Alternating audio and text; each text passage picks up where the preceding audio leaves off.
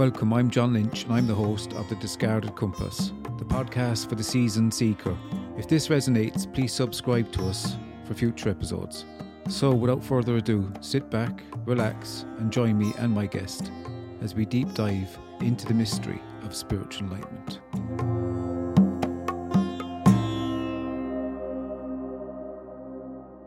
We have a great guest for you now, folks. It's Paul Morgan Summers, and Paul has been seeking since he was a child, and he's going to tell us a lot about that story now. It's a really interesting thing. I'm sure he'll succumb. Paul, how are you? Hello, John. I bet you haven't had an you. introduction like that before, have you? Yeah. But it's fascinating that from an early age, you were sort of seeking something or looking for something. Even in sport, you were a great sportsman as well. Yeah, but everybody's like that. Every kid is seeking something, name and fame, to be a pop musician, to be a sporting person, to be a doctor, to be a vet. You know, all my friends, well, most of my friends had dreams or to be this or that, from what I can remember. So I just wanted to be a football player. It was quite clear I wanted to play football as much as I could and play professionally. And so that was my focus. And I suppose there was a little flavour inside that desire to be a football player. Within that, there was a desire. I was always interested in getting fitter, how far I could push myself. So I think there was two flavours. There was an interest in how fit I could make myself, how fast could I make my brain faster, my legs faster in relationship to playing football. So yeah, that was my total really interest. School was a distraction. Was there an emptiness in that in sports for you? I just loved, although it sounds crazy, I loved running around a green field, chasing around ball. What I suppose I mean, but like, there's an emptiness in achieving a goal, scoring a goal, winning a match, and it goes on and on and on infinitum. I think I was still a youngster. I was still full of excitement and hope and desire. I hadn't had. This was how I was sort of 15, 16. I hadn't had any serious injuries or any serious setbacks to make me question. Everything was going ahead quite nicely, thank you. I was getting stronger, I was improving, I was being noticed, I was playing well. I wasn't really focused. I can't remember, it's quite a while ago and my memory isn't the greatest. I can't remember being overly concerned about anything or fearful of anything. I certainly can't remember any sense of referencing anything as feeling a bit empty or anything like that. You're interested in sports and you're going to play for Wales and all this, the usual thing that goes on. For me, it was Manchester United and Yes. I was a Man United fan as well. Still am. I was going to be midfielder, forward, goals. I had it all sorted, yeah? Yeah. Yeah, I wanted to be in the midfield because then I could have touched the ball more often. Ah, clever, yeah. Yeah. Roy Keane fan, so. Yes, yeah. Very much so. What happened? What experiences happened? What happened to you when you were younger? Did it come looking for you or did you go looking for these experiences? What gravitated you towards? No, they grabbed me and turned me upside down, basically. Yeah, so they came out of the blue. I had no framework for them conceptually or experientially in my body. They were, at the time, they were at times very scary, confusing, and also energetically very demanding on my body because they seemed to be pushing my system to its limits. I was quite used to pushing my system to its limits. So although those sensations were slightly different, I still had the sense that, gosh, this is the limit within my body.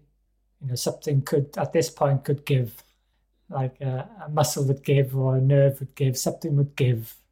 But then whenever it got to that sort of point, it seemed to have its own knowledge in a way, in a sense the intensity of the experience just went, it didn't continue. It just depleted.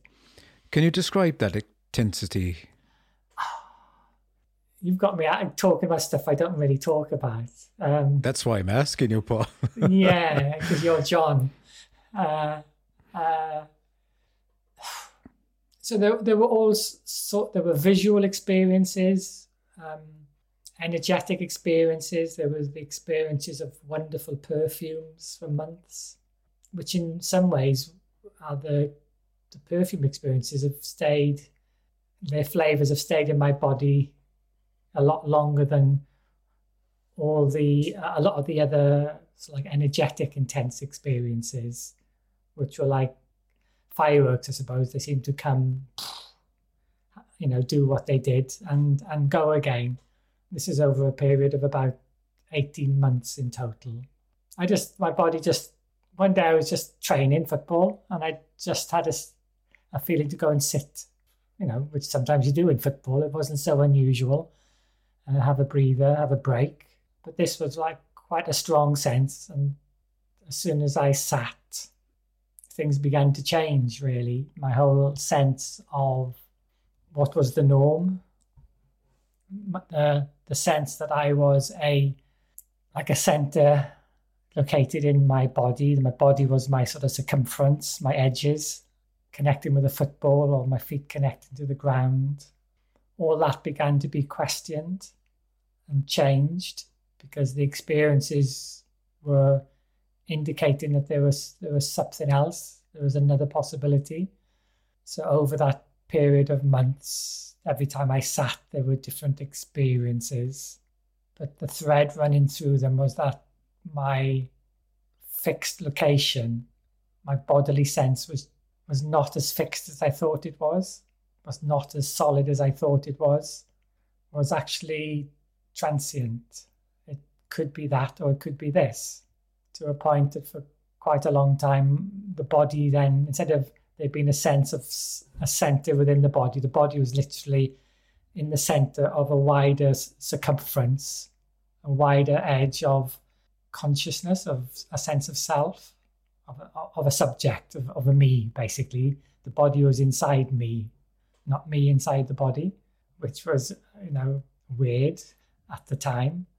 And then it became aware that there was like a luminosity in everything I was sensing, in the football, in the grass, in the goalposts, in mum and dad walking into the room, my bed, my pillow, the space between things. It seemed to be filled with this, I can't think of another word, this luminosity, but there was still a sense of a subject, a me experiencing this bloody hell. Everything's made out of the same stuff, and that the football is literally the same as my mum.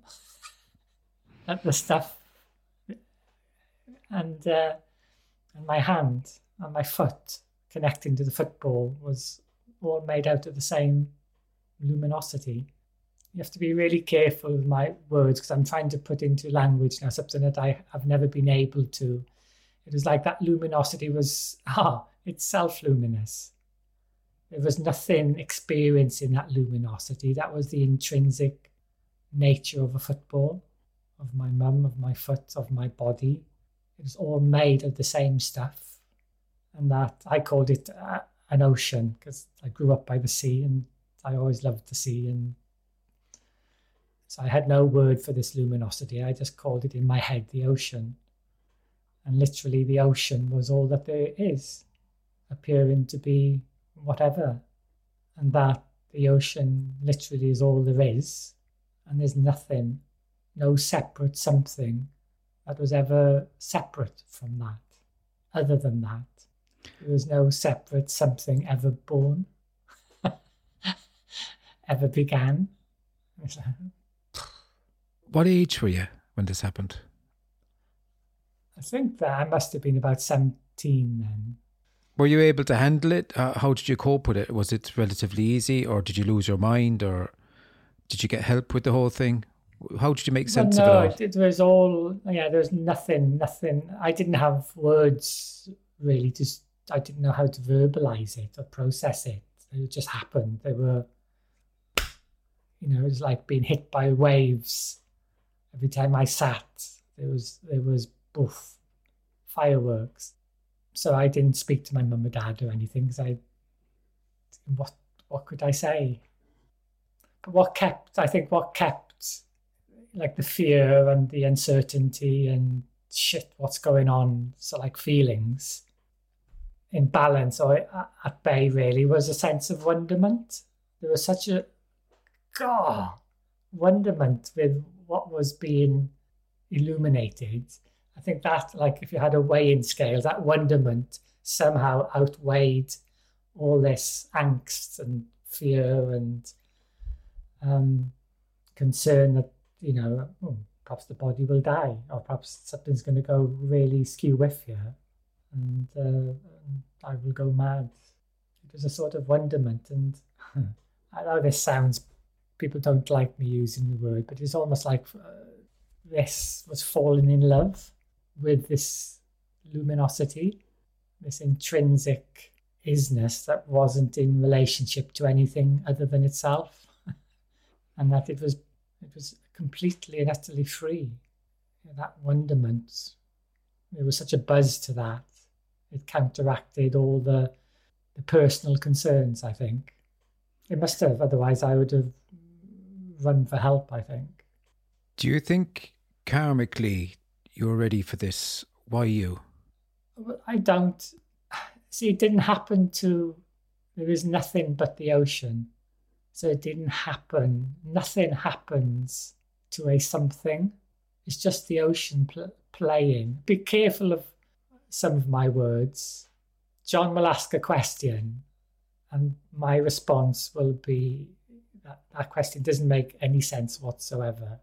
That's my initial response. But I've learned through politeness, and just because it's fun, to put you've taught that me now into some sort of context to give a response. No, it's not.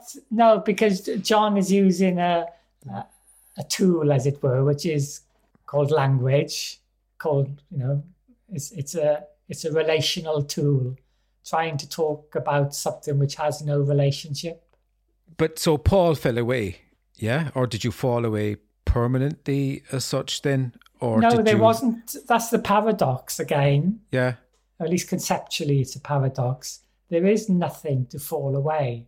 But previous to this non-event, there was? There was just an ocean wanting to be a football player, a personal, successful football player.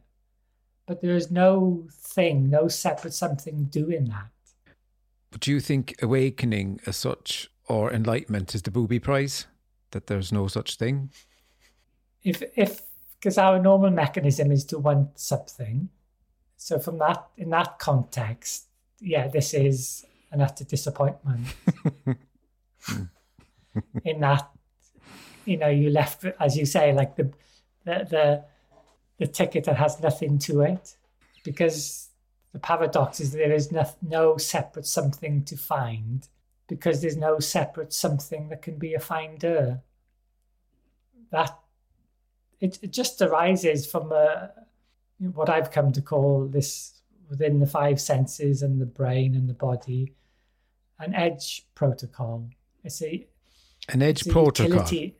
Yeah, it's like a pattern, a process. You could say it's an evolutionary process. In the overriding movement of any pattern is to replicate, is to survive, to replicate itself. So to do that, it needs to move. And in that movement, it has one commandment, basically: don't die. When you move, don't die. So that basic pattern is at the root of all movement, no matter how sophisticated we clothe it.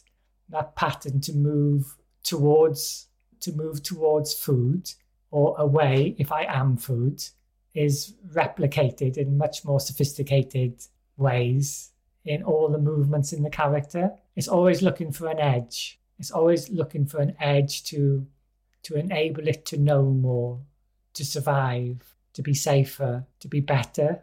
The list goes on, to be more spiritual, to be a better lover, to be a better business person, to be more peaceful, to be a singer. It's always in a constant movement. It's very much a utility. The 5 senses are a utility protocol, an edge protocol, which then became more sophisticated with the sophistication of the brain, basically. And when the brain could create another edge called a subject, the subjective edge, then that was like rocket fuel for the human, in that it was able to stand back from its stimulus response map, as it were, and overlay other possibilities, other movements. Do I just run away from a lion, or can I climb a tree? Which is the better? So it began to overlay other possibilities to predict what the best movement will be for its survival. Because it didn't have the luxury to contemplate what is.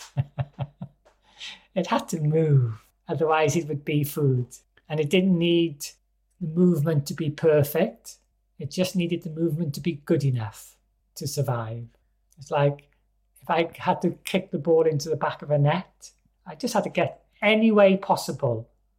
I'd use any part of my legal part of my body to get that ball into the net. I didn't have to kick it perfectly, and it went into the top right-hand corner. Although that was fun, I just had to get the ball into the net. It didn't need to be done perfectly. I just needed to achieve that. A bit like when you use a knife in the kitchen. It doesn't have to be perfectly sharp. It just has to be good enough to cut your tomato, to cut your loaf. And our system is like that. It has to be just good enough to move without dying. So that reminds me a bit of what the ego might be. Well, that movement, that protocol is, in a sense, way before the ego came about, in the sense that we perhaps use that word today. The ego, from my perspective, obviously we all use words differently. The way I think of that word was that let's go back a couple of steps. So we have that need to move towards food or away if I am food. That's the 5 senses we're dealing with, again, way before the brain developed language. And so to predict which movement was good enough, the system developed simplistic maps, as it were. The edges which seemed to have more significance to its survival, it needed to retain those edges into some sort of map. It needed to link them, to be able to map them. So we developed this relationship, this edge protocol. We developed two-ness, as it were, as a utility protocol, not as the truth, just as a utility protocol. And to hold that map together, the system predicted, because it is like a predictive mechanism of how to move, predicted that there must be a separate center to these edges. There must be a separate center to, like, an apple, a lion, a tree, and this body. So that's where the original birth of, you could say, fake news. Oh, I remember that now. I remember you saying that, actually, fake news. Yeah. So the original fake news in life is that there is a separate center to an apple, to a tree, to a football, to a mum, to a dad, to a me, to a you, to an us, to a them. And the list goes on and on and on. Whereas a separate center has never been known. All has ever been known are the relationship, in that apparent gap between two things. That's where knowledge arises. We know something in comparison with a something else. We know one edge in comparison to a different edge. But the system predicted that they have a center, a something. And those somethings that had most significance, including that subjective edge, we gave them a center. So in the context of, say, this conversation, the subject has a center called me. The energetic fake news of the simplicity of this. And the ego is a response to that fake news. It's a response to cope with that fake news. It's a response to deal with that fake news. In a way, it's a symptom. It's not causative. It's just a physiological response to the fear and uneasiness of the sense of being separate, a separate something. We'd normally take the ego to be causative. I mean, everything is blamed on the ego as such. Yeah. And you're saying quite the contrary. No, it's a response to that fake news, to that energetic sense that there is a center, which came, that energetic sense was way before language began. Through suffering, through that symptom gets quite sick of itself. Here, the only words I can put on it is it can get diseased, and it can actually, that symptom can wreak havoc. I mean, we can see it all over the world. Well, but possibly, John, again, it's not a symptom. Perhaps it's the design of that utility protocol, that edge protocol. It's designed, that evolutionary survival protocol is to keep you moving. Okay. To replicate. So what it doesn't want is for John to be a happy, blissed out chappie sat under a tree, contemplating his navel for months at a time, having a wonderful orgasm. Because he'll become food for another edge. Yeah. Which is dissatisfied, which is moving, which is hungry. So it wouldn't have had a survival advantage. The body's natural setup is to survive. And then what you're saying is there's a systematic response to that body's survival. Yeah, the design of that utility protocol, that edge protocol to survive, is designed to keep Paul, to keep John, to keep the organism in a level of imbalance. It's a bit like walking. The system has to keep itself in a degree of imbalance to allow walking to happen. If there's too much balance, the body won't move. If there's too much imbalance, the body will fall over, which becomes a threat to its survival. So it's learnt to maintain just enough, ideally, just enough dissatisfaction or imbalance, however you want to word it, to make sure the organism moves into the next thing, what's next?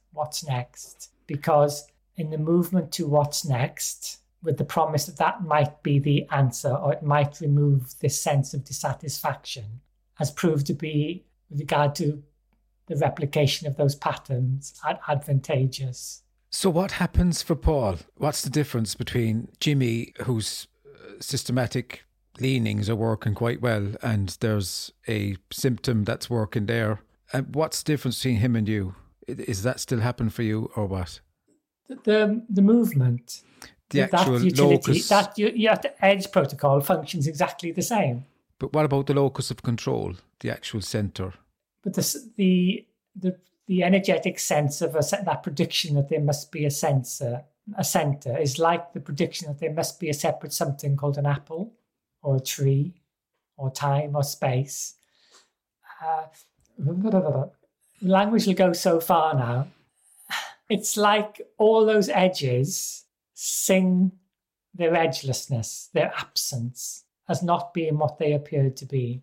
It's a bit like if we were sat by the ocean having our coffee, John, and we saw thousands of waves on this ocean. Are there waves, or is there just water? Could you say the waves are causing the water? No, the waves would be sort of like a verb. Yeah, there's just water. So there's just ocean appearing as a pool, moving, or as an apple, or as a tree, or as time, or space, or birth, or death, or waking, or dreaming, or sleeping, or a thought, or a feeling. It's the same isness appearing as all those crazy, crazy things. How does it feel for you if you weren't using words to describe it? But there's no feeling and there's no knowledge, because those things are not needed. Both those things are relational. Again, knowledge is the relationship between two edges. But the paradox here in this sort of drunken conversation is that this intrinsic isness has no relationship to another edge. There's no other. So there's no time, there's no space for it to be in a relationship with, and yet it can appear to be a football, time, space, John, Paul. But there's only water. There was no separate something called a wave that was ever born. It was just water, ocean, whatever word you want to give this. And you did mention it didn't start. It's hard to fathom that this never began, that the ocean never began. It can't be, because it can't be measured. It can't be knowledged in the way that this EDGE protocol functions, the way the five senses in the brain and language, which is born out of movement. It's just an enhancement of movement, really. This is designed, the five senses, the brain, language is designed for a different purpose. It's designed for replication, don't die. It's designed for simplicity. It's designed for reproducibility, that the maps can be replicated very quickly and with language can then be shared. So we have our physiological evolution, which then grows into our shared cultural evolution.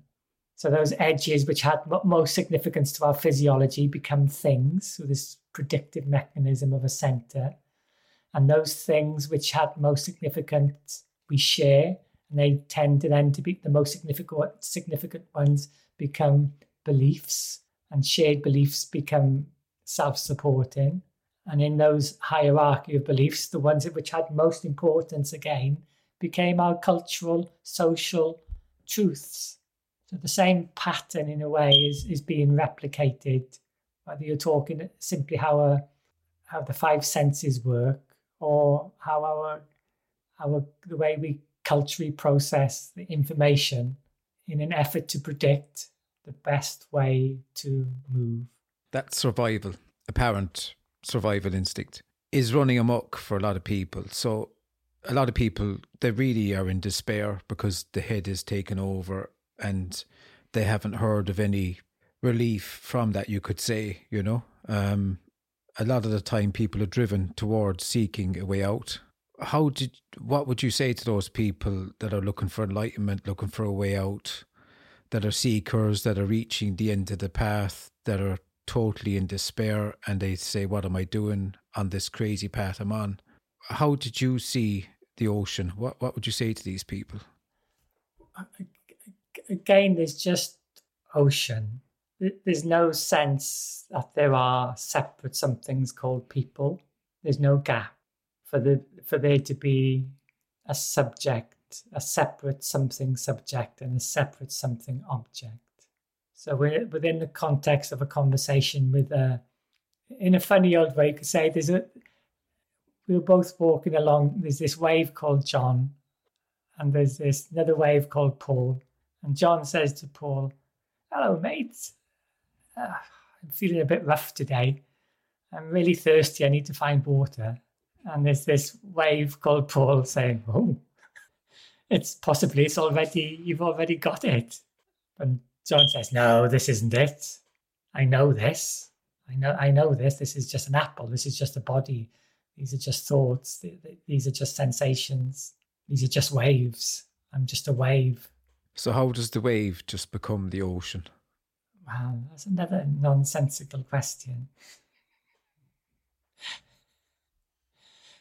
I'm being a devil's advocate here a lot of the time. Was there ever a separate something called a wave ever born? Or was there only timelessly just ever water? Trying to describe life here is impossible. Well, nobody can describe it. Is it a bit like trying to describe electricity in a way? Well, the electric is more like, I use it, that electricity is the knowledge, is the utility protocol, the EDGE protocol. That's how knowledge, time and space arises. It's like if you get a battery, where's the electricity? Well, the electricity isn't in the positive pole. It isn't in the negative pole. It isn't in the space between. But you put those edges together and suddenly you've got the Big Bang. You've got time and space, you've got knowledge. But it's not located in anything specific. There's no knowledge located specific. There's no life specifically located in John. The life, the knowledge only comes when the edge called John comes in relationship to another edge called the world, the environment. That's how the knowledge John arises and the knowledge of all else arises, in that apparent gap between two things. And what we're drunkenly talking about, the intrinsic isness, has no edges, is non-relational. So it has no knowledge. It has no need of that movement called knowledge. It has no need of a Big Bang. So that movement called knowledge, in a way, is the one thing that knowledge can't knowledge, is its own absence, is the gaplessness inherent and intrinsic in its very movement, in its very appearance. So it's always stumbling forward. Yes, it's designed to stumble forward and never be satisfied. So if it stopped still, it would be the end of it. There'd be no movement. That reminds me, Paul, you went into a monastery, talk about being still. I meant to ask you that. It came into my mind there. Why did you go to the monastery and what happened there? So the idea of being a professional football player didn't have any meaning. Still loved playing football, but that wonderment I spoke about, that's like falling in love with this ocean. Just set it off on a course. Just wondered, I wonder if anybody else, because it's so bloody obvious, And I found I can't remember, a book, and I think it had a labeling, and I contacted them and said, can I come, and you seem to be chatting about or talking this book. I think the book was on Upanishads. I'd gone to London, that's it. I'd gone to London and looked around bookshops to see if there was anybody talking about this luminosity, this ocean. And I found this book and I went there and spoke. It happened to be a monastery. And the guy, the abbot in charge, so something very naturally has happened to you. It'd be good for you to come and stay here. And I said, oh, great. So I went there and it was just so much fun being there. And looking back, it exposed me to, because it was like, it wasn't like a religious monastic setup. It was like trying to bring together world religions. Like back then, it was like behind closed doors, really, to talk with each other, to find common ground and so forth. I felt to me like I travelled the world, really, just by being in that building, because everybody came from, Asian religions, Buddhism, Hinduism, Islam, from the Vatican, the Catholic Church, the Church of England, all talking their stories, really, their maps. And it was there I realised, really, how powerful this EDGE protocol is in putting the attention onto maps. And we fight over our maps of the underlying landscape, as it were, while missing the love affair of the landscape. That's all very poetically put, but that's what it felt like. Did you meditate a lot in the monastery, or did you read books or get information? No, I've never been a book reader. I find it difficult. But I sit, and I could sit for days. You'd sit for days, literally days? I could sit for ages. And would you be there? What would happen? Did you go into a samadhi, or? There was just wonderment. that there was wonderment that this ocean could appear to be a tree, could appear to be these fingers, a thought, a sensation, but basically the wonderment that no thing has ever been born. Where were you seeing that from?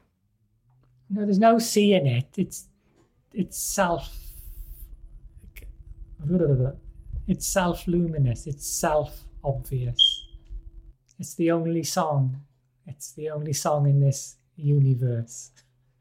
It's the one verse. When the seeing is happening there must be a center or something. There must be a mental commentary or... But with regard to this there's no mental commentary at all with regard to this luminosity. There's just mental commentary with regard to edges to living life and the patterns and the preferences that are in my character from my my tribe, as it were, my family's background and so forth, that are being replicated within my character.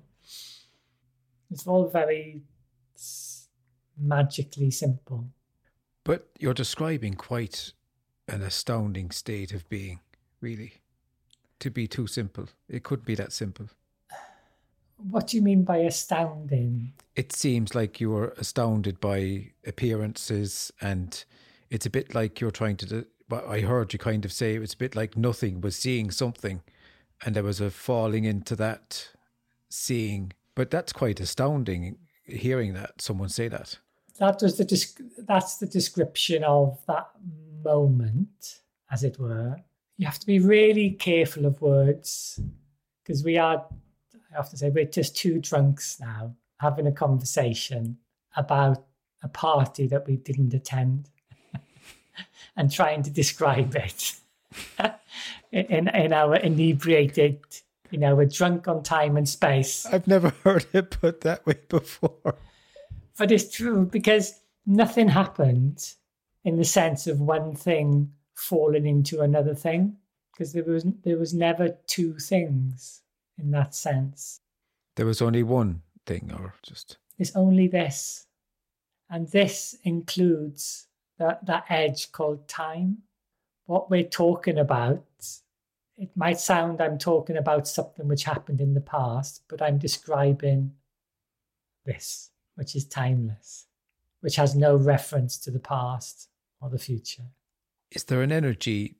Can it be transmitted? Is there an energy about the falling away of the person? There's an energy. There can often be, again, there's no rules, but I've often seen there can be an energetic sort of release in the body, in the sense that the character will just cry or laugh. They'll never create a sentence. They'll never try to language this. It'll always just be like an energetic of laughter, swearing, or tears.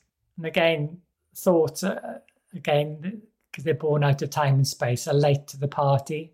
Thoughts come way after, and then try to describe or put into relationship what wasn't relational, which wasn't a happening in time and space.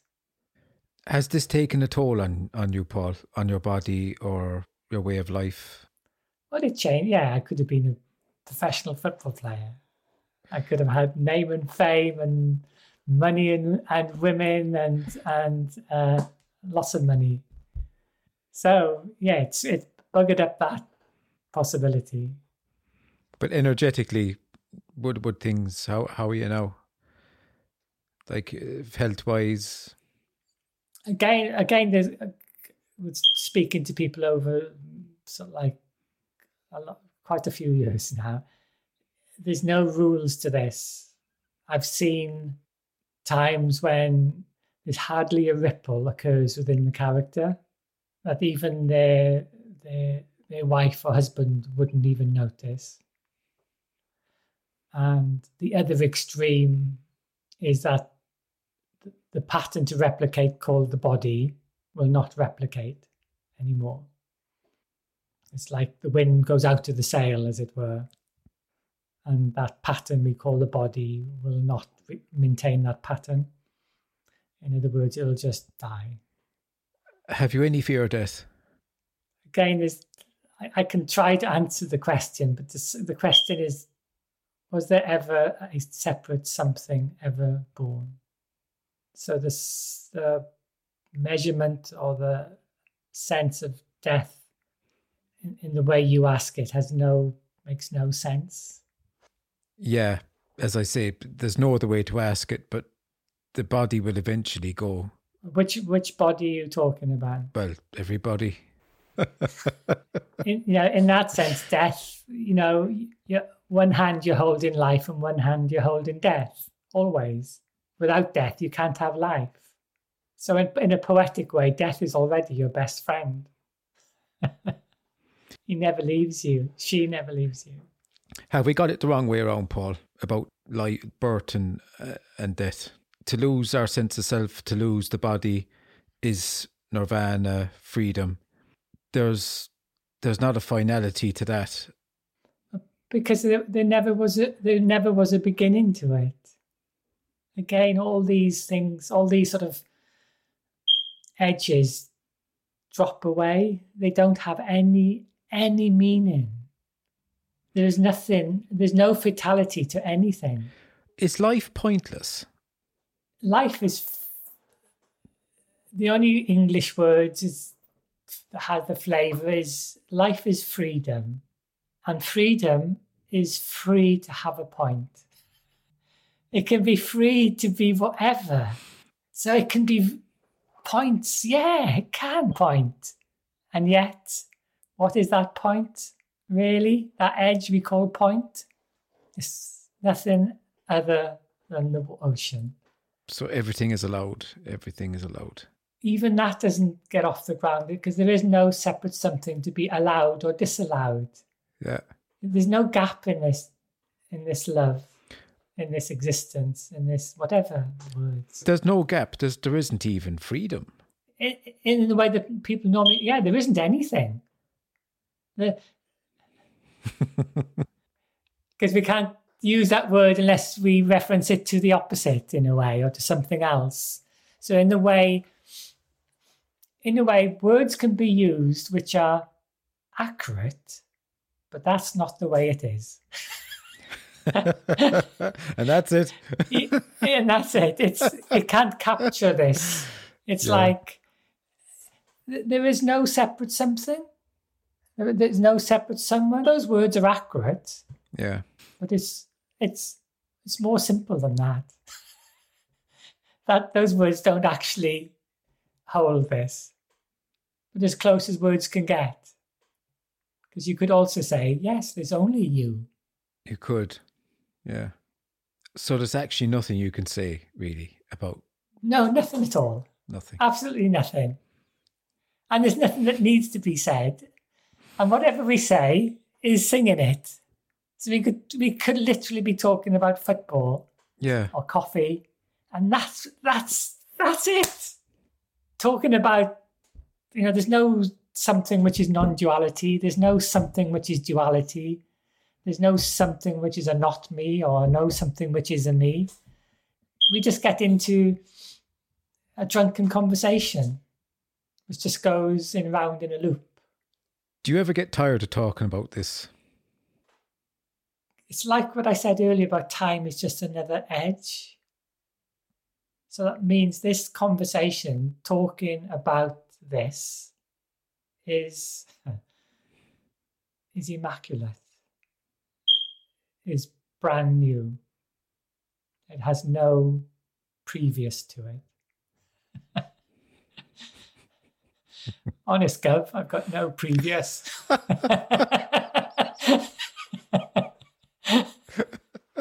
Yeah, it's immaculate, That's a bit like you reminded me there. The mind can be good cop, bad cop. It can be the thief and the policeman. Yeah.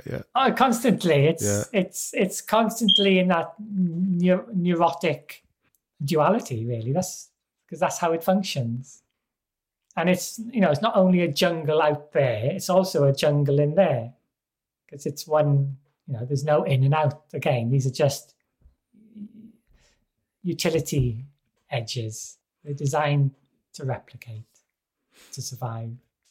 Has a teacher ever kind of helped you along the way, do you think, or helped anyone? Because again, there are no teachers and there are no students. So there is no like... The wave called John that wants to be more wet or find his wetness can't be helped because he already is what is being looked for. It's already the case. So nobody can help a John wave or Paul wave to become wet. So we need to become helpless, like. Well, no, it's again that's just another shenanigan. Shenanigan, yeah. Of like anything but this, looking for something else, because what this is isn't good enough. Yeah.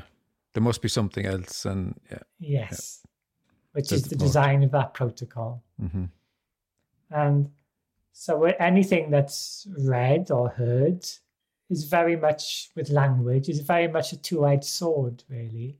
It probably creates as much clarity as confusion, as much creation as destruction. What about the neti approach? What do you think of that? I mean, it's quite popular, take the ego out by the root. And Well, if the character wants to, the design of the character's got to keep moving. So as far as I'm concerned, because I prefer less violence, this is my character, to more violence.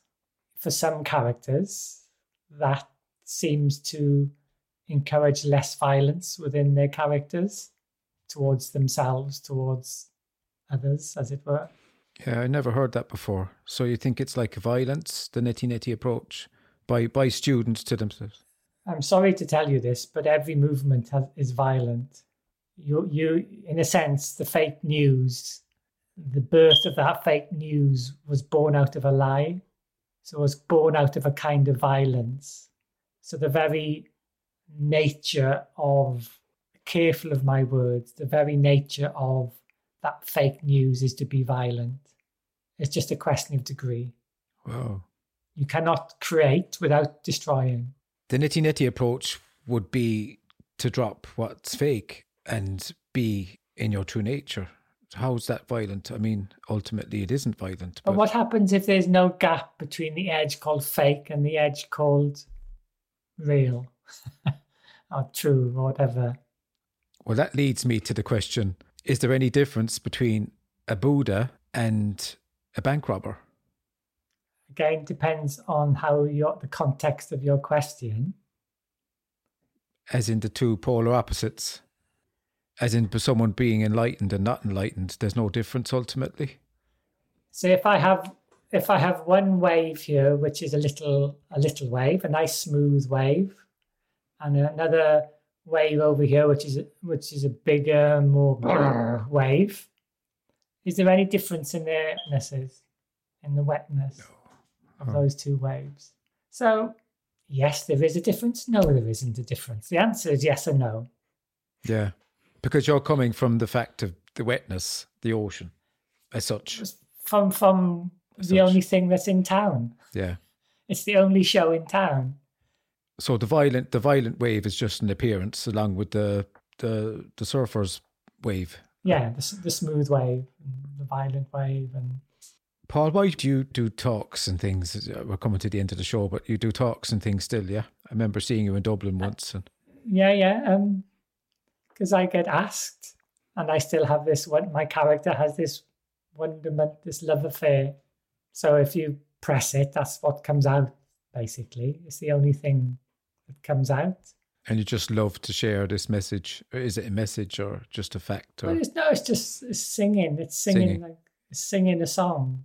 And it's not, there's no sense of sharing it even.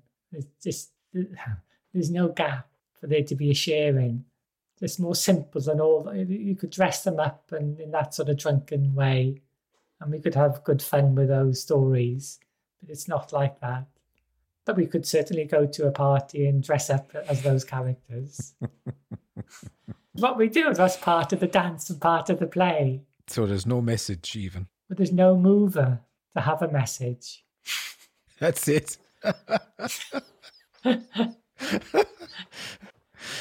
Yeah. So it's just a paradoxical conversation, really. That's singing, that there's no gap. There's no gap between the words and the silence. Mm. There's no gap between the speaker and the listener. That the silence and the words are not two. That the speaker and the listener are not two. And that's it. That's all, folks. That's it. That's all, folks. That's the whole secret of the universe delivered there, right there. The song of the universe. Even though I'm laughing about it as such, there's here, it feels like it's really, there's some sort of knowing in it, Yeah. There is I call it the underbelly, all these sort of conversations. is that they can be highly disruptive to that edge protocol, to that utility, to that identity protocol. And that's, in one sense, again, for my character, it's not okay.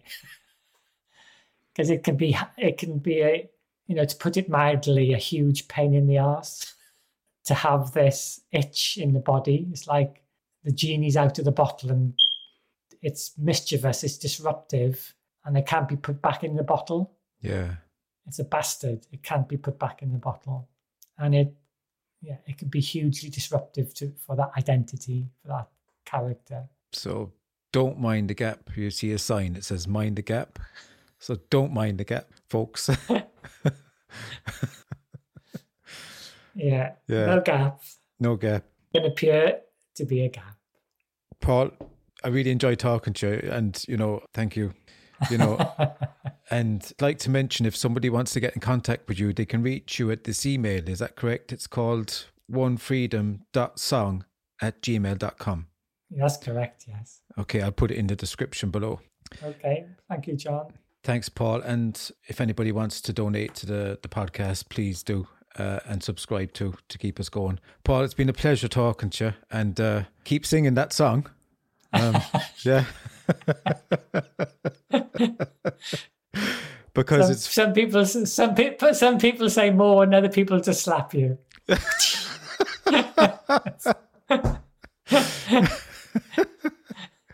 Yeah. Yes. What to say? And as they say, that's all, folks. That's all, folks. That's all, folks. Bye-bye. Take care. Bye. Bye-bye. Thank you for joining us on our podcast, and we very much hope you enjoyed it. If you did, please subscribe for more on your chosen platform. And also, if you'd like to keep in contact, please hit us up on social media. So folks, until next time, please take care, and we hope you join us soon.